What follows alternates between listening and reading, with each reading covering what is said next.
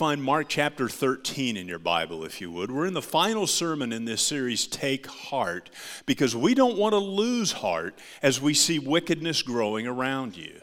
I'm grateful that this series has connected with many of you and has addressed situations that you're facing right now. So as we close this subject, I think it's important that we close with this topic, how to have hope as wickedness is growing. So let's read the first 4 verses of Mark chapter 13. The outline in your bulletin this morning is very detailed because this is going to be a flyover of the whole chapter, and so I hope the outline will help you follow along. But let's get started with the first 4 verses. The Bible says, Mark chapter 13, verse 1. As he was going out of the temple, one of his disciples said to him, "Teacher, behold what wonderful stones at what wonderful buildings." And Jesus said to him, "Do you see these great buildings? Not one stone will be left upon another which will not be torn down." As he was sitting on the Mount of Olives opposite the temple, Peter and James and John and Andrew were questioning him privately. "Tell us, when will these things be, and what will be the sign when all these things are going to be fulfilled?" Now, there are many different views of these verses. Notice that Jesus in this chapter does not go into detail. He appears to be uninterested in gratifying curiosity or providing a distinct timeline. He is interested in giving us practical instruction for today, an early warning system about the future, and what culminates with the blessed hope, the coming of our Lord Jesus Christ. So look in verse 2. Referring to the temple in Jerusalem, Jesus said, "Do you see these great buildings? Not one stone will be left upon another which will not be torn down." That would have been a shocking statement. This was Herod's temple. It was 50 years old and still under construction. And some of you guys in construction can say, I get that. It was 355 yards wide and 546 yards long. It had a mile-wide circumference with 35 acres of land. It could hold 12 football fields, and Josephus, the historian, said those blocks of stone were 60 feet in length. Jesus said of this massive structure that was the center of Jewish worship, "It's all coming down." Now, the temple points us to what Jesus would do. The sacrificial system there teaches us that the shedding of blood is necessary for the forgiveness of sins. Hebrews chapter 10 says, having offered one sacrifice for sins for all time, sat down at the right hand of God, for by one offering he has perfected for all time those who are sanctified. Jesus was that once for all offering for sins. Praise God for that. In the temple was a table of showbread, always present before God, which points us to Jesus as the bread of life, always present for us. There was an altar burning incense, which represents our prayers ascending to heaven. At the entrance to the holy place was a laver, a basin for washing. Priests washed their hands and their feet before entering that holy place to offer burnt offerings. That points us to Jesus as the one who cleanses not our hands and our feet, but our soul from all sin and defilement. But imagine being a disciple at this time and hearing that statement. It not only seemed impossible, the significance of that statement was shocking. It would be like walking through Washington, D.C. and saying the White House is going to be completely annihilated. What I find interesting is the disciples believed what Jesus said. They didn't express doubt. They didn't say, how could this be? They asked, when and what are the signs of it? And Jesus broke it down into 3 parts. What's here today, what's soon to come, and what is ultimately going to be. The hardest part of these verses is determining what relates to the destruction of the temple and what refers to future events. For example, look down at verse 30. Jesus said, "This generation will not pass away until all these things take place." How long is a generation? 10 years? A lifetime? Several hundred years? Does he mean the generation that will see the sun darkened in verse 24? Or does he mean the disciples' generation before verse 2 comes true? Or does the generation refer to the Jewish race? There are different views of all these things. he doesn't clearly explain that, and I think there's a good reason. He doesn't want us to focus on eschatology, that's the study of the end times. He doesn't want us to focus on eschatology like it's a puzzle.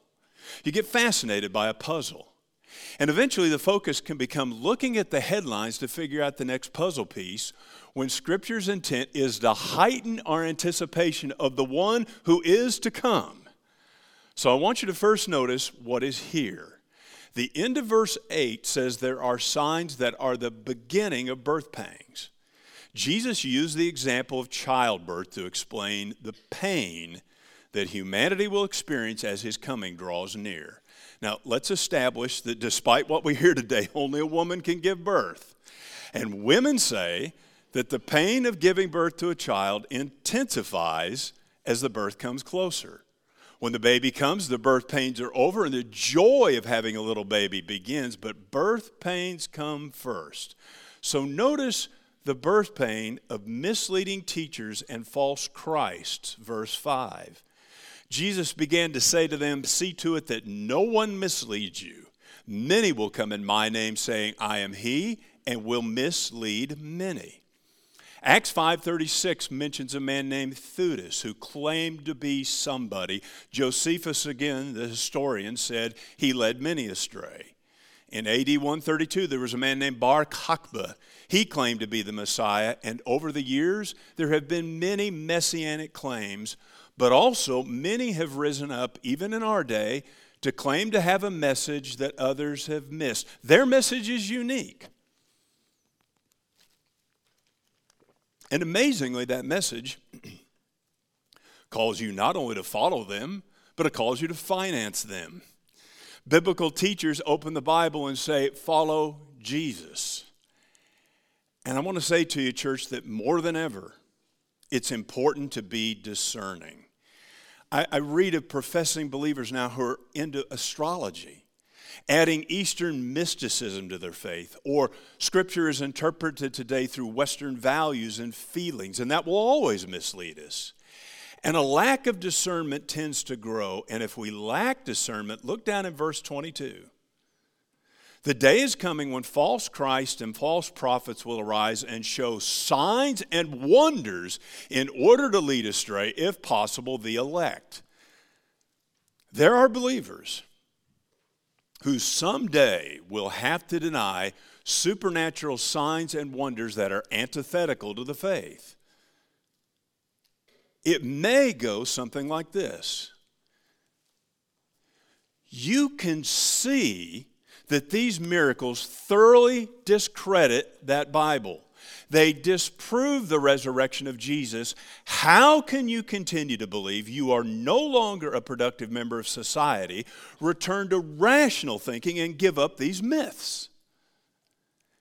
No matter what you see with your eyes, no matter what experiences that you perceive that you've had, if it doesn't match up with the Word of God, it's false. So develop discernment now. It will gloriously protect you as time goes by. Misleading teachers and false Christ. Secondly, global conflict, verse 7. When you hear of wars and rumors of wars, do not be frightened. Those things must first take place, but that is not yet the end. For nation will rise up against nation and kingdom against kingdom.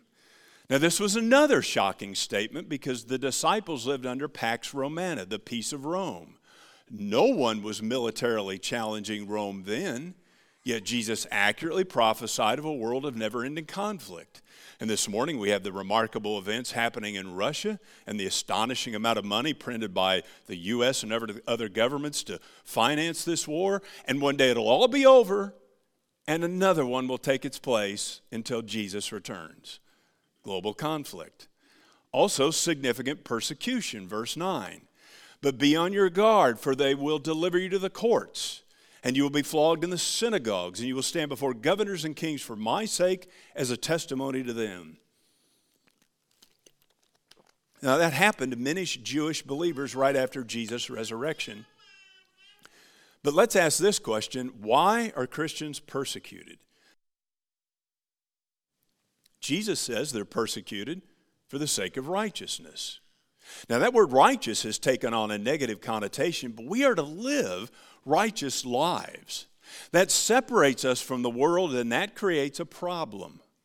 The world system thrives on conformity. Now, today the talk about is diversity, which really means conform to our definition of diversity. But Christians are always going to be different. We're going the narrow way, the world is going the broad way, and the direction of their lives does not affirm, the direction of our lives does not affirm their direction.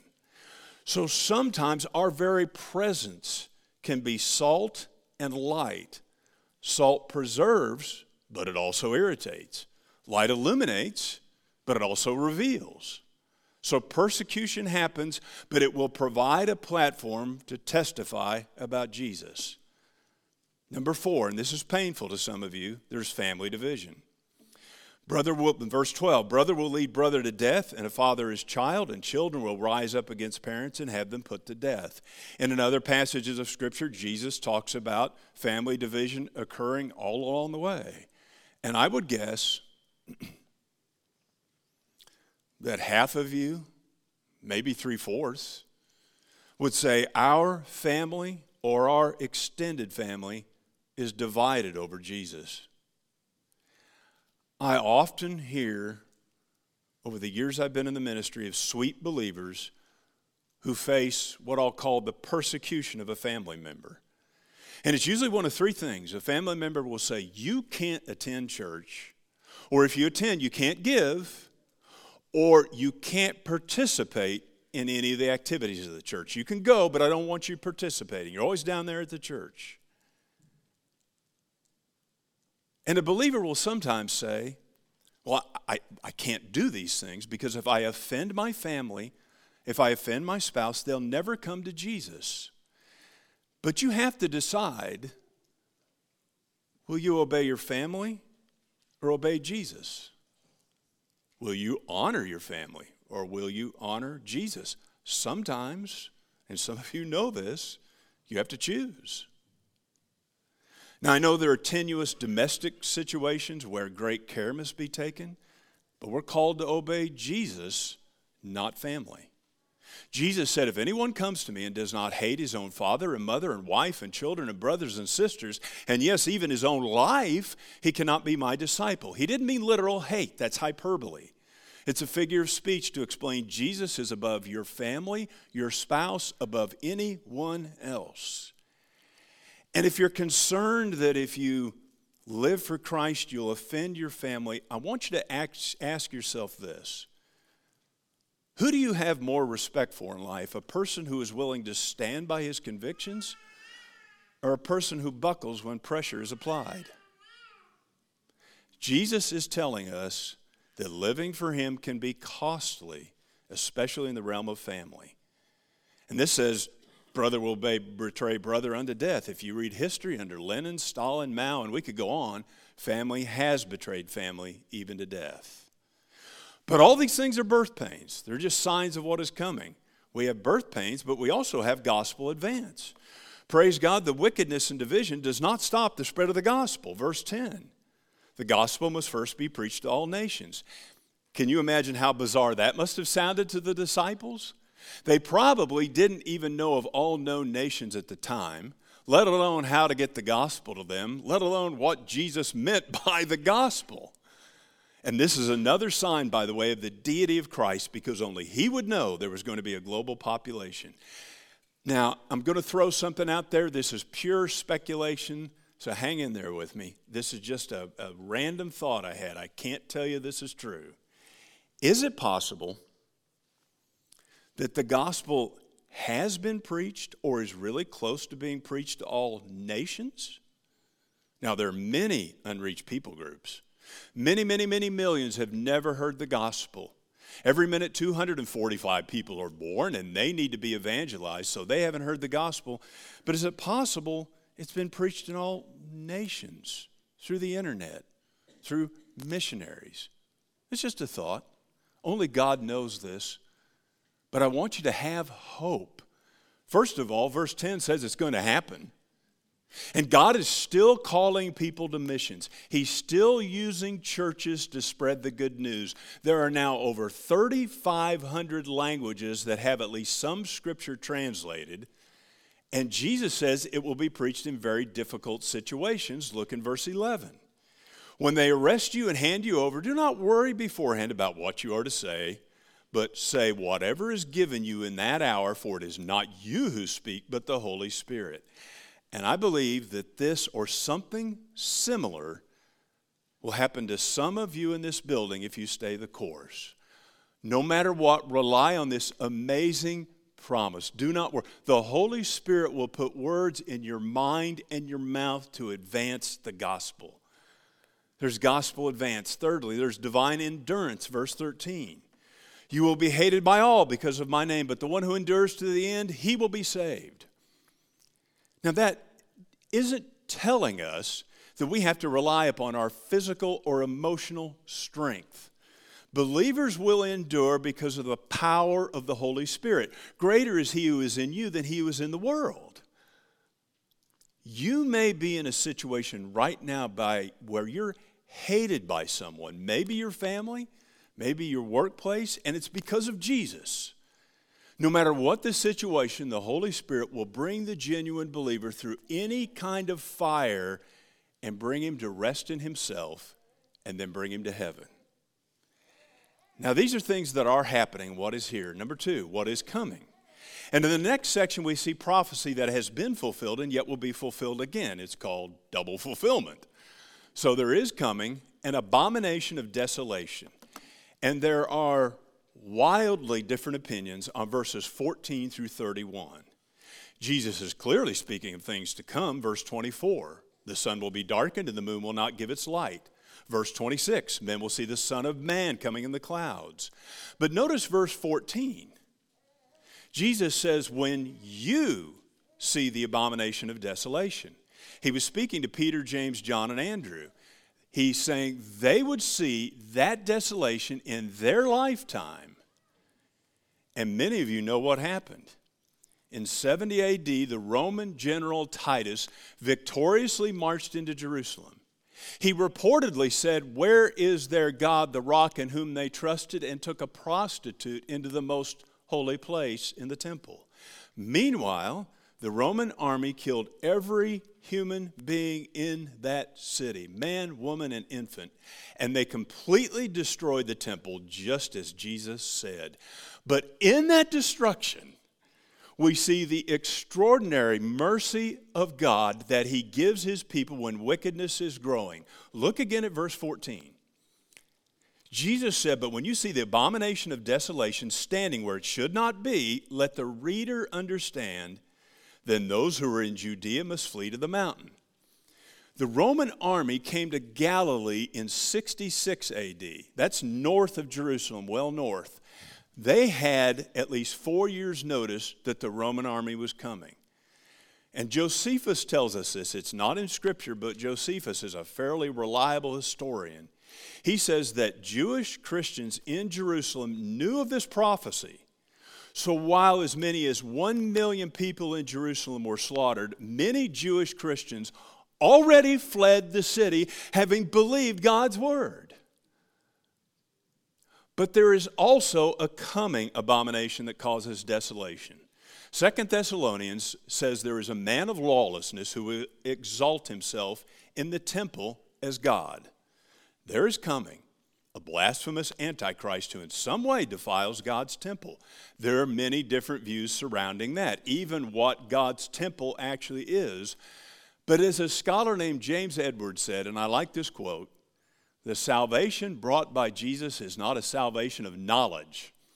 It's not calculating where the next puzzle piece fits. I believe these verses are an early warning system. I think believers will know when these things are about to happen. Just like the believers in Jerusalem will realize, here comes the abomination that causes desolation. But these verses are not necessarily a crystal clear roadmap.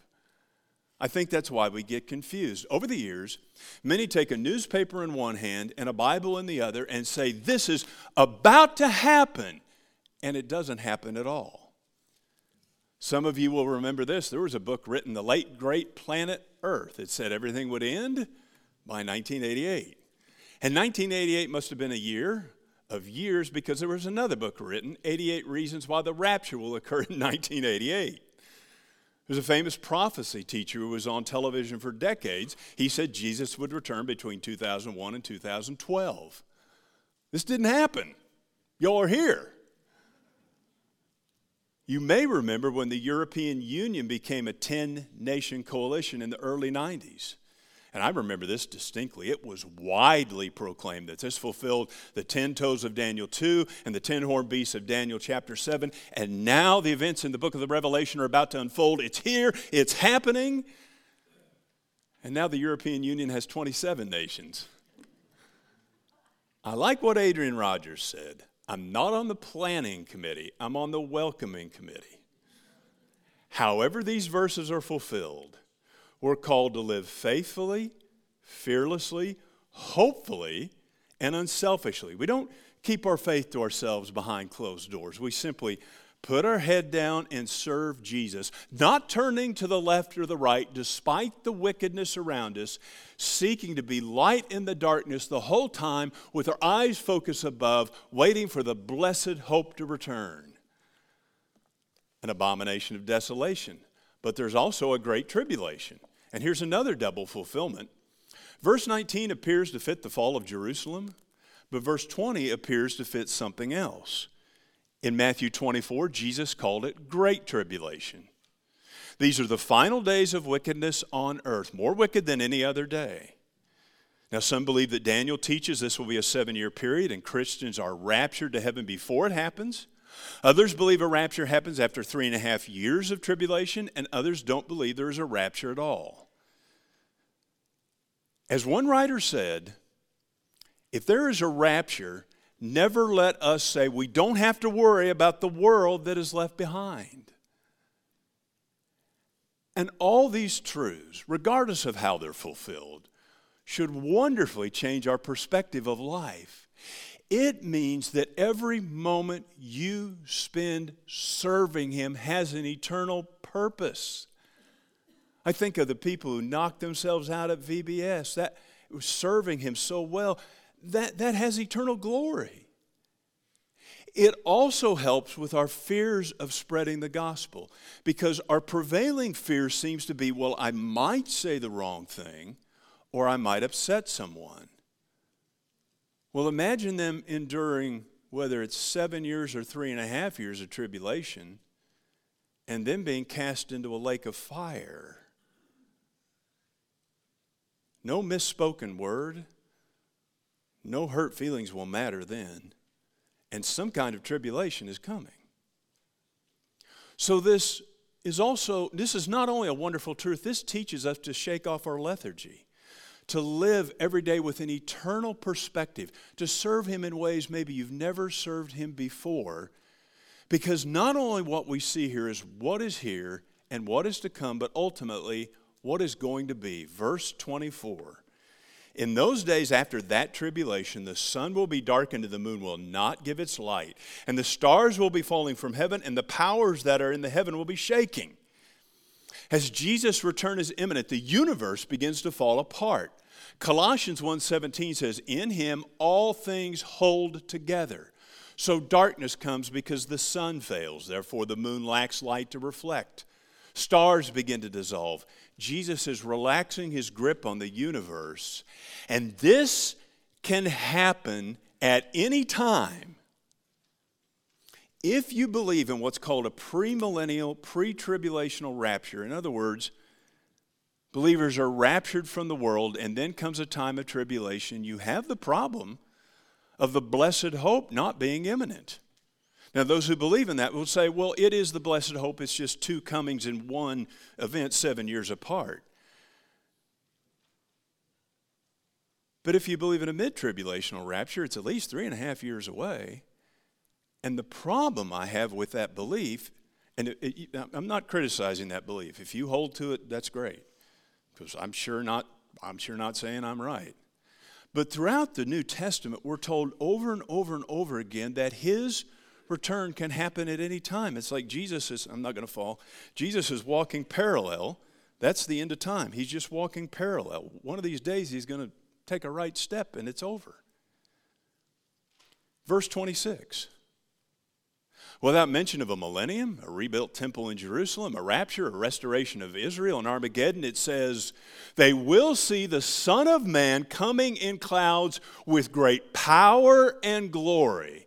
The mystery of how and when yield to a preeminent truth. Jesus is coming again in power and glory, and he can come at any moment. And that gives us hope that no matter how wicked the world becomes, Jesus will explode through it all. Verse 26 says he's coming in the clouds. In Acts chapter 1, he ascended into the clouds and then to heaven. Those clouds point us to the Shekinah glory cloud in the Old Testament. And when he ascended, an angel said he will come in the same way as you have watched him go into heaven. He will come in glory.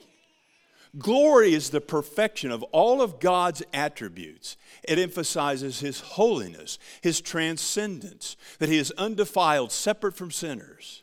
He's coming in glory, and he's coming in power. He will put an end to the battle that hasn't stopped since Genesis chapter 3, the battle against sin, the wickedness that attacks us both from without and within. His return will be public. Matthew 24:27 says, just as lightning flashes from the east, even to the west, so will the coming of the Son of Man be. Revelation 1:7, John said, behold, he is coming with the clouds, and every eye will see him. It will be public, and it will be sudden. Jesus says he's coming like a thief in the night, but that's how he comes to the lost. In Luke 12:39, he said, if the head of the house had known at what hour the thief was coming, he would not have allowed his house to be broken into. But in the next verse, he says to the disciples, you too be ready, for the Son of Man is coming at an hour when you do not expect. There's no crystal clear roadmap, but he is coming. His return will be public, it will be sudden, and it will be so glorious. Nothing in human history will surpass the majesty of his return. That's the certain hope that sustains us when wickedness is growing.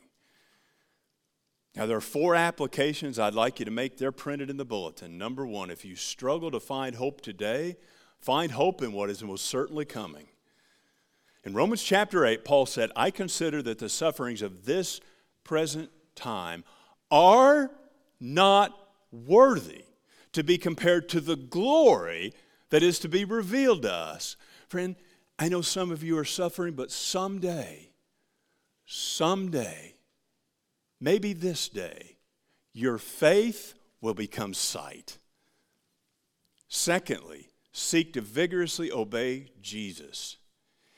If we knew his coming was next Sunday,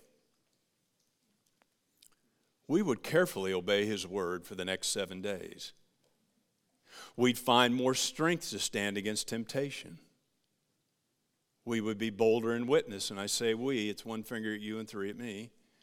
We'd be quicker to confess our sins, more likely to go back and ask someone for forgiveness.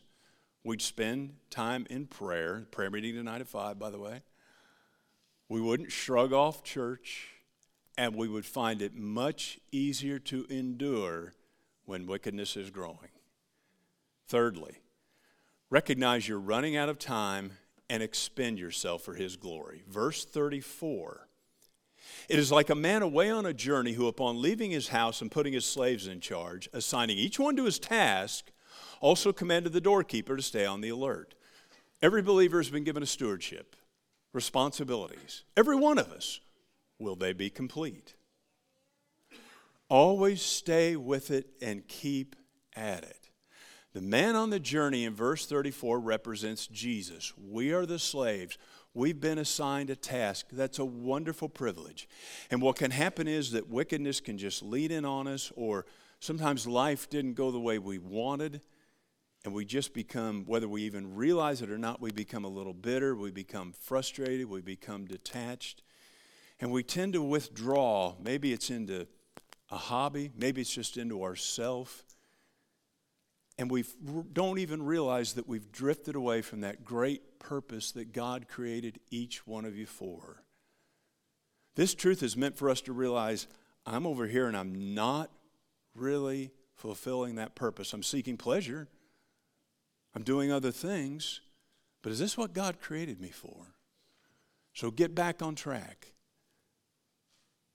Jesus said, verse 33, keep on the alert. Verse 35, keep on the alert. Verse 37, be alert. Be alert means two things. Recognize your time is short. He may be on the doorstep. And number two, stay at your task. When he returns, we don't want to be goofing off watching YouTube reels.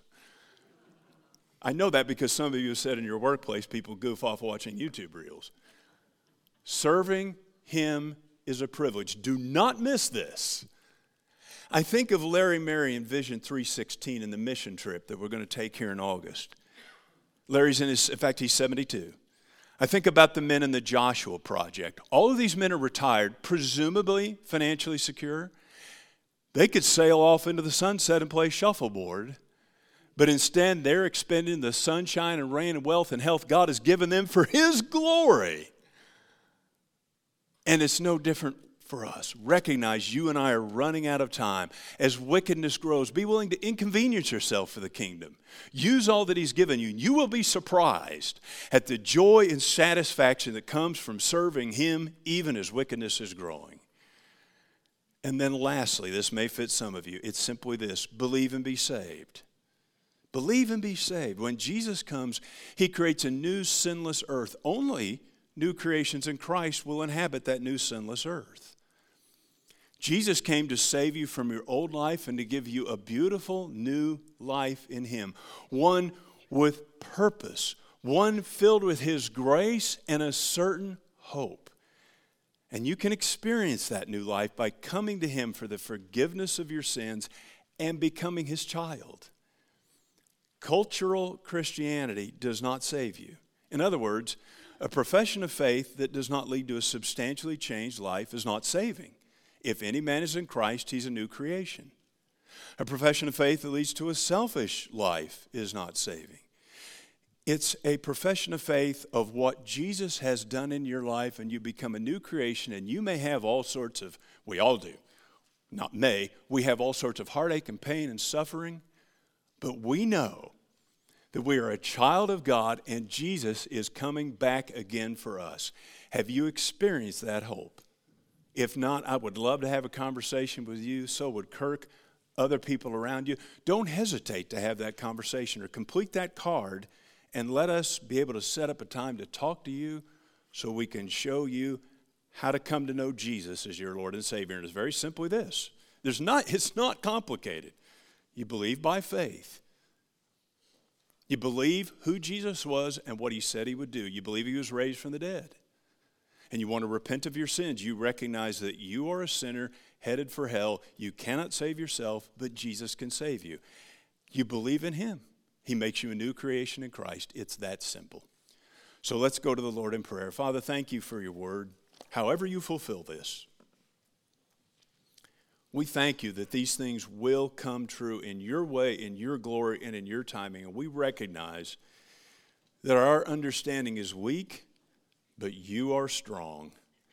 So we look forward to that day when you return. And in your wisdom, you will return in the fullness of time when it is completely right. Thank you for these faithful saints before us. I pray that you would give them great hope in this day. And I pray for those who have never trusted you as their Lord and Savior, that today you would draw many unto yourself. And we pray all this in Jesus' name.